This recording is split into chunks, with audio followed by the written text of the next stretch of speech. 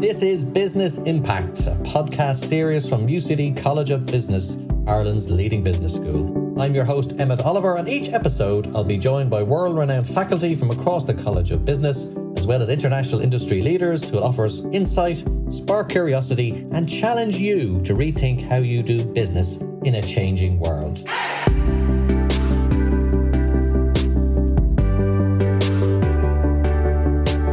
Welcome back to another edition of Business Impact as we head towards the final part of the academic term. Not that all of you listening are necessarily concerned about that timetable, but we are here at the UCD Business School. Students looking towards their futures, getting out into the job market if they're in their final year. So it's an interesting time here on the UCD Business School campus. There's a lot of coming and going, and a lot of people coming in and out of apartment blocks looking very worried because they're putting in that last minute of studying.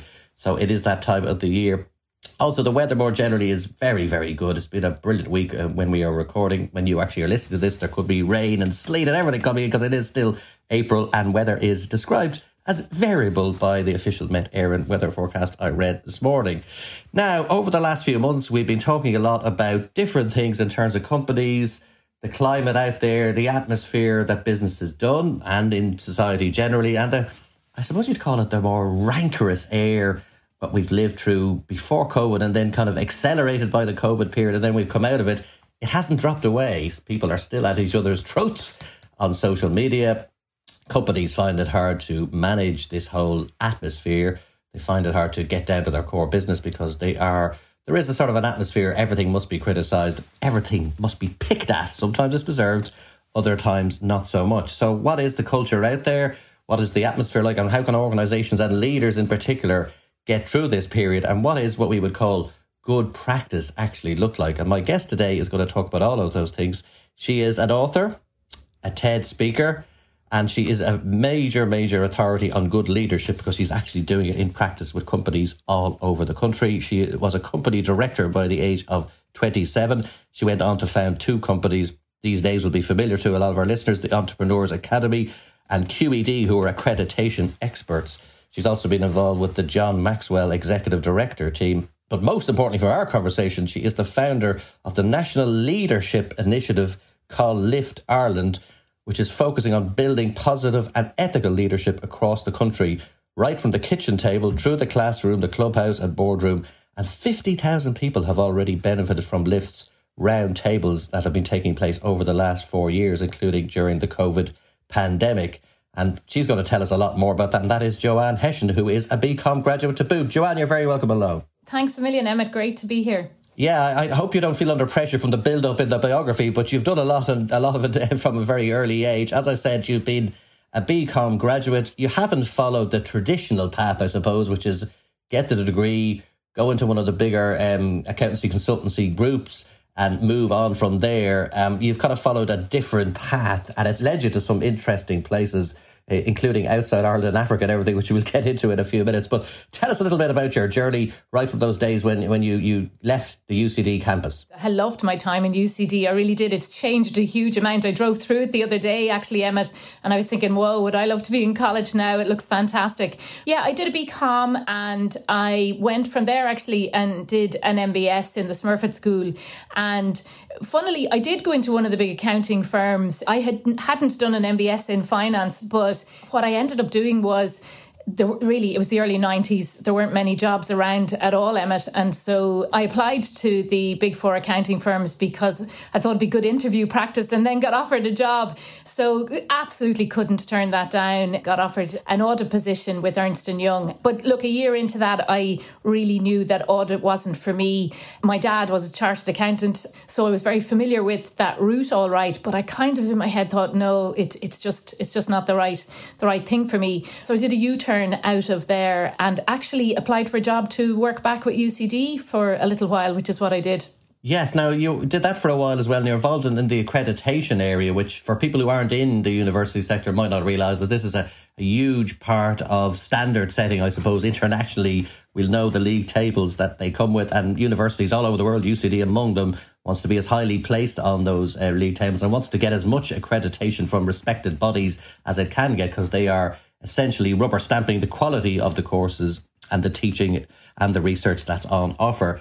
So, Joanne, you got involved in accreditation. So that was something that you kind of learned there was actually a business in. It wasn't just purely something confined to the academe world, that there was something else there, and you discovered that fairly quickly. Yeah, it was actually after I'd left UCD and I'd done a couple of other things, and I was starting my business, and the dean at the time approached me and said, look, we're going down this route of looking at international accreditation for the business schools. We would love if you'd come on board the team. So I was really interested in it because it's a look at a university or business schools. What's their vision? What's their mission? And then who do they hire to achieve that mission? And then all the students going through, are we actually doing what we set out to do? So it's a real root and branch look at a whole business school, the strategy of it. I absolutely loved that. And it takes a business school a long time to get internationally accredited. And so I worked with UCD for just over 2 years. And then it was even longer in the second one. But UCD were the 9th school in the world to get the top 3 accreditations in the world, which was fantastic. And in fact, we wrote an article at the time called The Triple Crown of Accreditation, which we'd obviously all understand that, but it has become a phrase now that worldwide is known amongst business schools. The Triple Crown of Accreditation, schools go for the Triple Crown. Of course, the Americans think that they coined the phrase, but they didn't.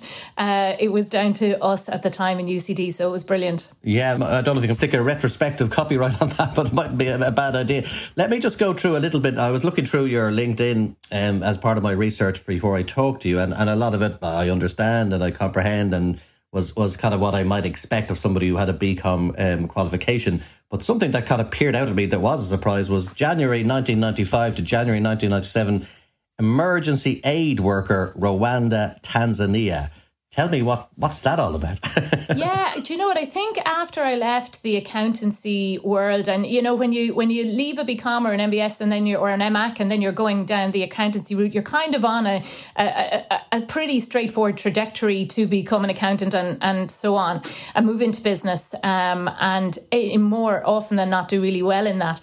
And when I decided to do a U-turn on that, I really was thinking about, well, what do I actually want to do with my life? And I applied for a job back in the Smurfit school because, again, it was a job I was interested in.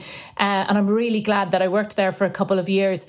But then the economy started to heat up a little bit in the 90s, and everybody that I was talking to and all the business students that were leaving college, you know, everybody was talking about money. And it was as if everything was about money. And I started to wonder, was I really suited to the business world? Now, I absolutely love business. I love the efficiency of it. I love the systems. I love how it works. But I was a bit disillusioned, and I thought, you know what, I just don't feel there's any sort of heart and soul or purpose in business. And I was a bit disillusioned, and I thought, you know what, maybe the charity world is for me. So I don't know, was it somebody that had come in to talk to us at school, or I don't know where the sort of seeds had been sown for me. But I decided to apply to work with one of the aid agencies. Concern was the one that I went with. So I remember the day actually when I was at work in UCD and the call came that I was applying to go to a development field, but actually got asked to go to an emergency field. So I got sent to the Rwandan border, which is a completely different setting from the leafy suburbs of Dublin. But yeah, so I headed over there after the Rwandan genocide in 95. So I arrived over a little bit later, actually in 95, and spent just over a year there.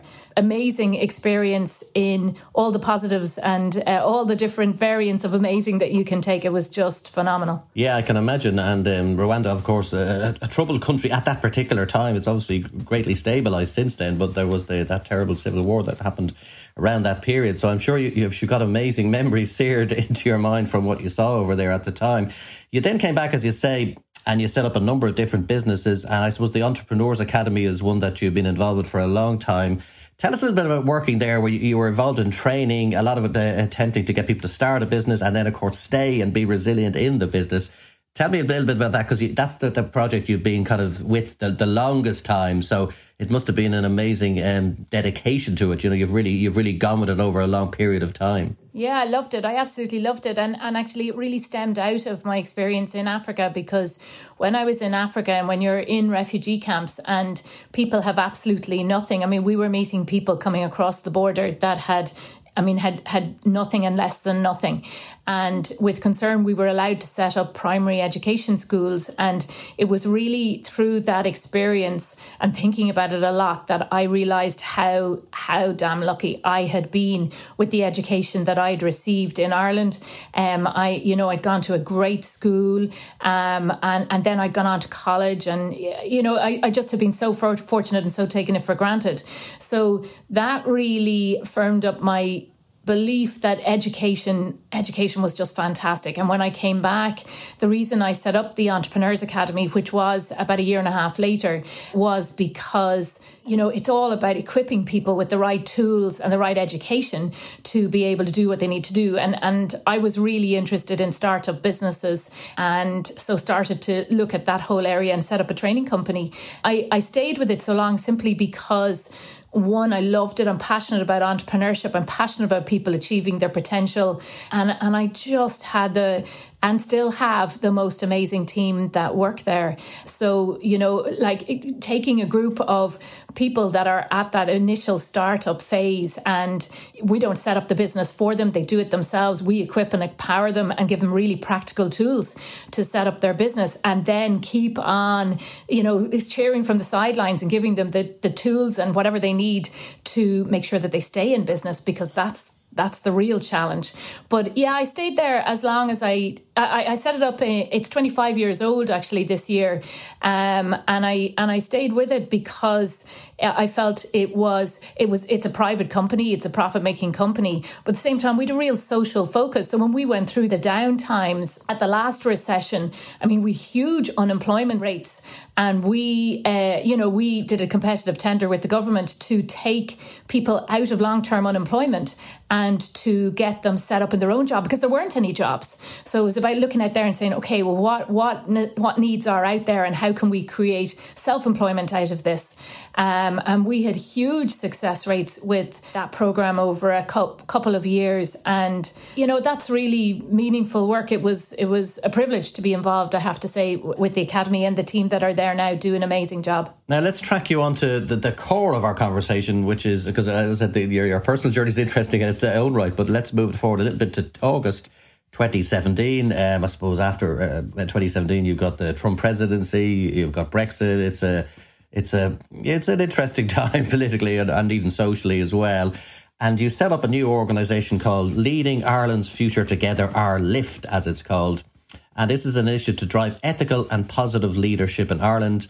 This organisation is a not-for-profit social enterprise that's building a culture of character-based leadership in schools, communities, organisations, sports clubs and individuals across Ireland.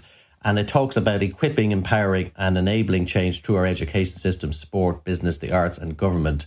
Now, this is a very interesting initiative. I've already given some of the numbers and metrics at the introduction, but why did you set it up, Joanne? What was it? As you said, you were in a profit-making company, minding your own business, doing your stuff, running that company. What made you in August 2017 take a bit of a somersault out of that model and head over to this totally different world of not-for-profit and say, I want to do something that has, these are lofty, ambitious goals. So a lot of people would find that, they might put them off because it is something that's a national drive and it's talking about big teams as well. But you embraced it. So tell me a little bit about coming into setting up LIFT in the first place. Yeah, and I think probably one sentence that sums it up is that it's really important that we don't leave these things to chance. We have a great country with great people, and yet as I kind of look at it and as I looked across different sectors, I'd constantly be reminded of, scandals and, poor behaviour. And I'd ask myself, golly, if I was sitting around that table, would I have put up my hand and asked another question? And would I have said, hey, hang on, guys, we've got to look at this again? And I'm no different to anybody else. So why is it that we end up, with poor behaviour like this? And that's really at its extreme. We also have a lot of disengagement in workplaces. We have people that are stressed.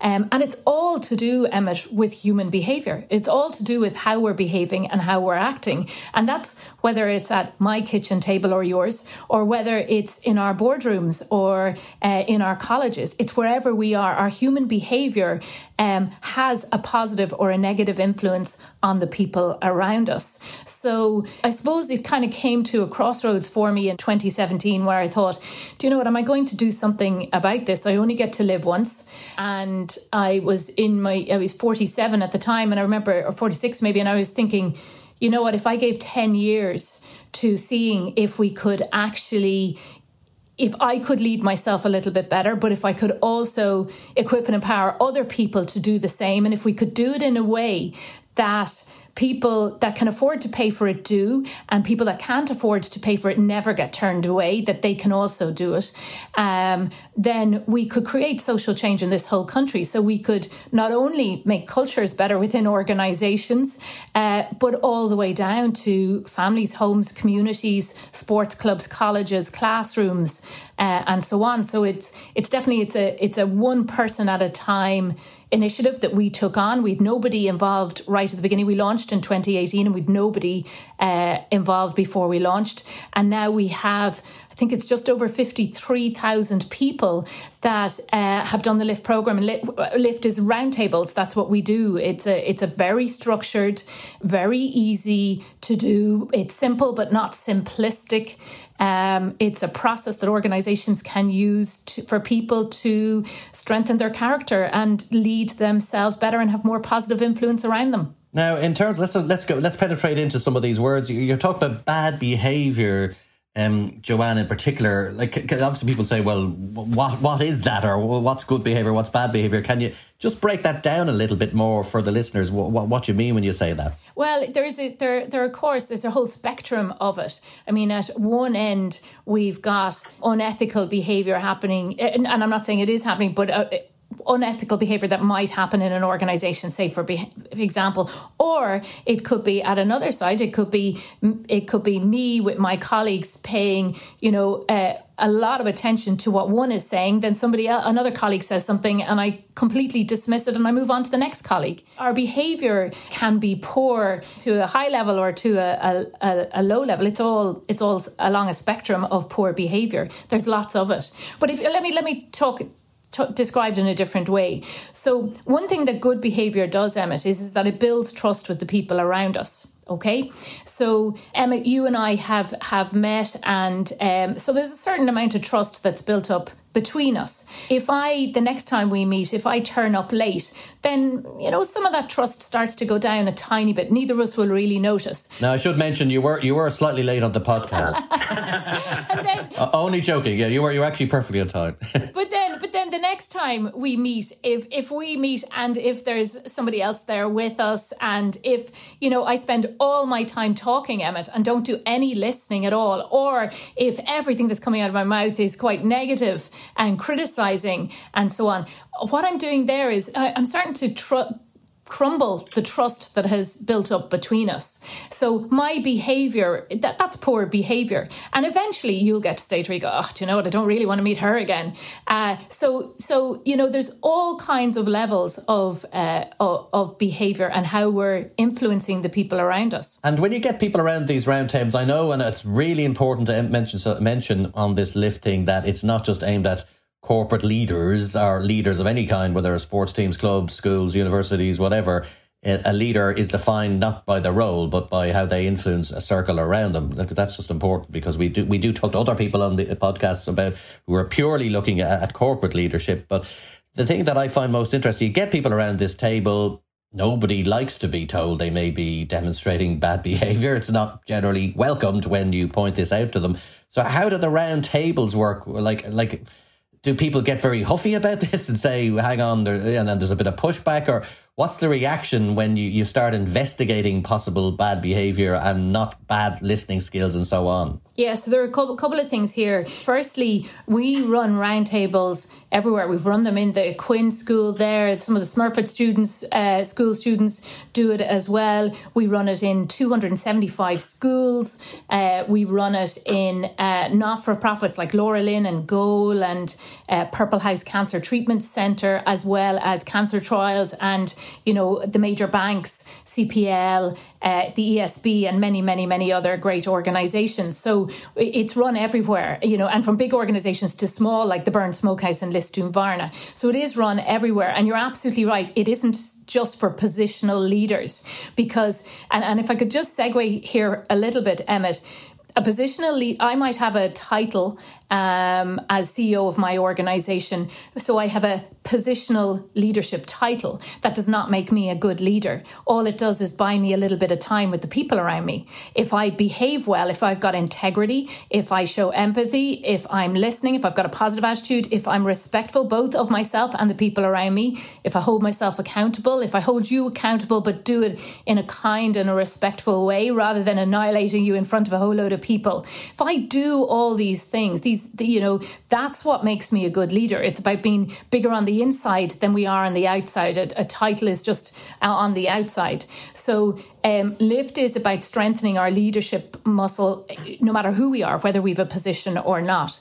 And how it works is a group of 5 people come together to do a roundtable. They can do it online. It doesn't take long. It takes about 30 to 40 minutes. They come together once a week. And one of those people has been through our training. And our training takes less than a day to do. But one of those people has been through our training. So they know exactly how to run roundtables. And they know why we run them the way that we do. It's all based on a lot of science, a lot of research, a lot of learning theories, and that's why it really works. But 5 people come together and they look at an area of leadership. We give them 8 areas to start off to look at, 1 a week for 8 weeks. And these 8 areas are areas that are chosen by the people of Ireland as areas that we need to work on in this country. And can you give us some examples of those? Absolutely. So when we did the research before we launched, Ireland said, if we're to lead better, we need more listening. Okay. More positive attitude. We need more respect. We need more accountability, more determination, more competence, more integrity, and more empathy. No, that's a big shopping list. And do you know what? And all in this session, this one round table. No, and actually, that's a good point. So one round table, it's not going to make you perfect at it. And this is not about being perfect either. We're all human. What it does is it raises your self-awareness and it gives you the opportunity to take one small, tiny action step to get a little bit better. And it's all those action steps that come together that help you to strengthen your muscle, a bit like you're going to the gym, but you're just checking in. And Joanne, is one of your challenges, and listening is a good art, so maybe I'm going against this myself, but the question that occurs to me is these can be subjective. So can somebody turn up at the round table and say, I believe I'm a good listener, or I believed I behaved ethically in that example? Like, how do you handle that where somebody arrives, and they could be somebody in a very senior role, as you mentioned a few minutes ago, that either doesn't accept or argues the toss, I suppose. Like, in other words, once you kind of point it out, or the group pointed out, do people take to that well, or do they push back, or what happens when that moment arrives? Well, one of the rules of the roundtable is you're not allowed comment on what anybody else says. So, one example of a roundtable I'm familiar with where a group of colleagues were all coming together, and it was, there was one individual that was causing a little bit of trouble within the organisation. And on the 6th roundtable, they sat down, and before the roundtable started, they said, I'm a problem here. I'm the problem here, because the beauty of the roundtable is that you're just reflecting on yourself and nobody is commenting, which means nobody is judging you. So you get that space, that safe space to just stop and reflect on yourself. That can be a little bit uncomfortable at times. Just like for this individual, 6th session, where he went, whoa, actually, I can see I've been a bit of a problem. Joanne, I say that you name this person. Name them now. Make it even worse. Make them squirm even further. But no, I understand what you're saying. It's a process. It's a process. It's not going to happen in the first time, and it's iterative. In terms of, you've identified the different areas where improvements can be made. What's the overall objective of the programme itself? Take back, leave the individuals out who are participating and the trainers and all of that. Because you've set yourself a huge goal. You're driving ethical and positive leadership across Ireland. That's huge. I mean, that's I don't know. Will it ever be achieved? We probably won't get to an end point as such. But When will you know in a year's time or we're making real headway? Is it the numbers? Is it the kind of public behaviour that we'll see? Is it in businesses? Is it in the value? Like, how will you know, oh yeah, we're making real headway? This is actually having a real effect. It's seeping into the consciousness of this country more generally. When will you know that moment has arrived? So we've set a 10-year goal to get 10% of the population doing roundtables. With 10% of people on the island doing roundtables, we will get a knock-on ripple effect that will impact the whole country. But we already know it's happening. I've had CEOs that I've chatted to that said, I don't need to measure anything here. Now, we do measure everything, but he said, I don't need to measure anything here because I can feel it around the place. I mean, if you've got 1,000 or 1,500 people in your organisation that are taking one small tiny action step in a specific area that week, you can start to feel that around the organisation. You don't know what it is. You don't know what it is that they're doing, but you can start to feel it. So it also gives people a common language to use. So we have organisations that have been using roundtables before mediation in different situations and saying, look, you two, we'd like you to go on roundtables and do them together and so on. And but we are measuring impact, Emmett, the whole way. Our overall goal is to create positive change, both in Ireland and by Ireland. And we've already had 2 countries that have contacted us and said, we're interested in what you're doing and interested in learning about what you're doing. And so we're going to go into talks and see, can we share some of what we're doing with them? And also some of the organisations that are partnered with us. There are nearly 400 organisations in total partnered with us, and a number of them have got subsidiaries in other parts of Europe and in other parts of the world.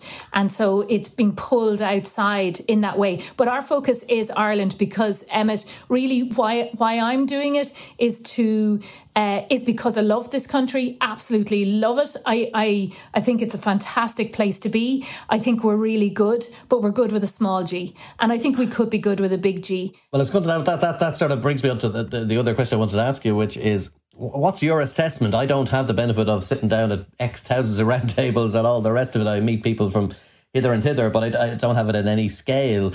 The state of Irish leadership, are we good, getting better, going backwards, around the same? What's your own assessment? Because you're speaking to these people, you're sitting around, you're doing training, you're meeting them, you're having conversations and dialogue with them. I mean, what's the present health of Irish leadership in your view? Because obviously you started this programme because it needed some bit of a kick up the backside, right? It needed some improvement, but maybe we're getting better. We don't see as much ethical scandals as, say, in the 80s or even the 90s, but maybe that's just because they haven't been uncovered. They're out there lurking. But what do you think the state of Irish leadership is? Are you optimistic or pessimistic, or where are you on that question? No, I'm really optimistic. We have been absolutely hoovered up by organisations wanting to do LIFT. I'm heading into town later today to talk to 25 senior executives in different organisations about LIFT and to do a round table with them, because they're all interested in knowing how it works and how they can get greater engagement within their organisations through LIFT, and really how they can enhance culture change, because everybody wants that. That's what they want. So I'm extremely positive about it. I mean, where we see negative things, it's not just the scandals, it's not just that, it's all the little things that happen. And, it's not that people have bad intentions. I certainly do not think that people do. I think it's a lack of awareness. It's a lack of self-awareness. I mean, there's Harvard review that says that only 10 to 15 people are really self-aware. So, it's not malicious that people do bad things, that they behave in a bad way, but and sometimes it can sound very harsh, even describing it as behaving in a bad way. But, sometimes we just don't know any better. So this is a way for both our students at college and UCD and others, and those that go into the workplace, and even before that, when they're in school, it's a way for us to build a nation of stronger individuals and lead better out in absolutely everything that we do, whether we go into a non-profit or whether we go into work in one of our corporations or whether we go in to lead a school. or be part of a school, part of a team. Sure, and as you say, it is a not-for-profit social enterprise, but you're obviously employing people as well, so it's important to point that part out, that it's not a charity, which is an entirely different structure. So what are your ambitions for the whole thing? I mean, is it just keep the numbers coming in and more roundtables and spread the network far and wide, or is it going to change and evolve? Is it partnering up with others? What do you see as we kind of leave the COVID pandemic a little bit behind and move into a new phase? What do you see the use of it or the purpose of it going forward into the next few years? We're at a lovely phase right at the moment, and you're absolutely right. There are 8 on the team, and we're a business. There's no doubt we're a business. We just don't make money, or at least we make profit, but we keep putting it back in. So, for example, at the moment, I mean, we have raised a lot of money since the start to get Lift to where it is now, but we have invested that back in getting materials and training to 275 schools. And subsidising all organisations that can't, afford to pay what we might ask for to use it. So it's very much a trust and integrity model there.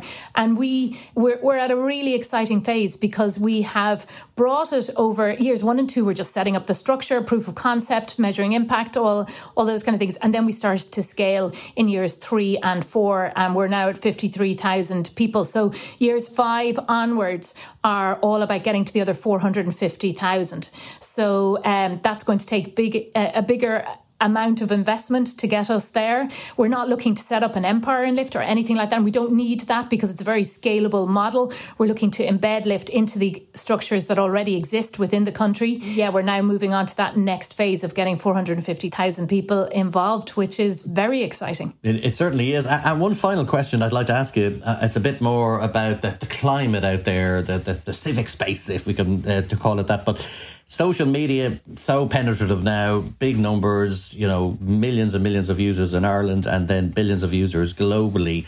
And that often sets a very, maybe if you're being sympathetic, I'd say a cacophonous kind of atmosphere, but you might say a poisonous atmosphere, certainly a polarising atmosphere. It's not just Twitter, but other platforms that we should not maybe mention. I mean, you're coming into that atmosphere, you're coming into that environment, and you're saying what we have here is very collective, it's not adversarial, it's not conflict-driven, and we're trying to correct behaviours. Do you see yourselves as kind of almost being an antidote to that other world that I'm describing? Can you play a part in, dare I say, dialing the tone down at times, making people think a little bit before they post and so on? Do you think you have a role in that area? Is that part of the programme that you're looking to explore? It really is. I mean, we're looking at building, values-based leadership, or inner character muscle, if that makes sense, so that if you're on social media, you may not think twice. It moves so quickly and you've something posted before you think about it. But what Lift then enables you to do is to stop and reflect on your behaviour and go, hang on, did I do that right? Did I not? Do I need to go back and correct something that I did? Do I need to go back and apologise somewhere? And that sort of self-reflection starts to change your behaviour for future actions that you're going to take. We've created in the schools actually a cyber positivity roundtable, which is to allow our young people to stop and reflect on their online behaviour in the last 24 to 48 hours. And just, we're not telling them what to do. We're giving them the space and the chance to stop and think, hang on, am I doing the right thing there? Did I do the right thing there? And what is one small tiny action step that I can take to improve my behaviour in this area, even if I'm a 9 out of 10 already and I'm doing great? What is that little bit? So it's all about self-improvement and self-awareness and reflecting on ourselves. So yeah, I do. I think we have a role. It's interesting. I asked a group recently, where do we learn this behaviour? Mostly they said, look, we learn it at home or we learn it at school. And then I went on and did a round table with this group of adults who all scored themselves a sort of 3 or 4 out of 10, not all, but many 4 out of 10 at a particular area. We were looking at listening. And then we were sort of thinking, wow, our young people are learning this at home. We're modelling this behaviour. That's why we all need to do it. We all need to stop and reflect on our behaviour. The world is busy. It's very, very busy, and it is pulling at us all the time, whether on social media or other things. So Lift gives you that chance, you, your organisation, your colleagues, your community, that chance to stop and think just for 30 minutes once a week. Hang on, how am I leading myself, those people around me, and how do I get a little bit better? I like this image of you in a zen moment here. Cyber positivity with the incense burning behind you, because you're certainly bringing out those themes. I'm going to have to leave the conversation now. It's been very enjoyable. People can take learnings even from this conversation, even if they don't take part in the roundtables, but we do encourage them to do that too as well. Lots of positivity and cyber positivity to be encouraged. Joanne Hession is the CEO and founder of Lift. Thank you very much for joining us on Business Impact, and good luck with the programme. Thanks, Emmett. Thanks a million.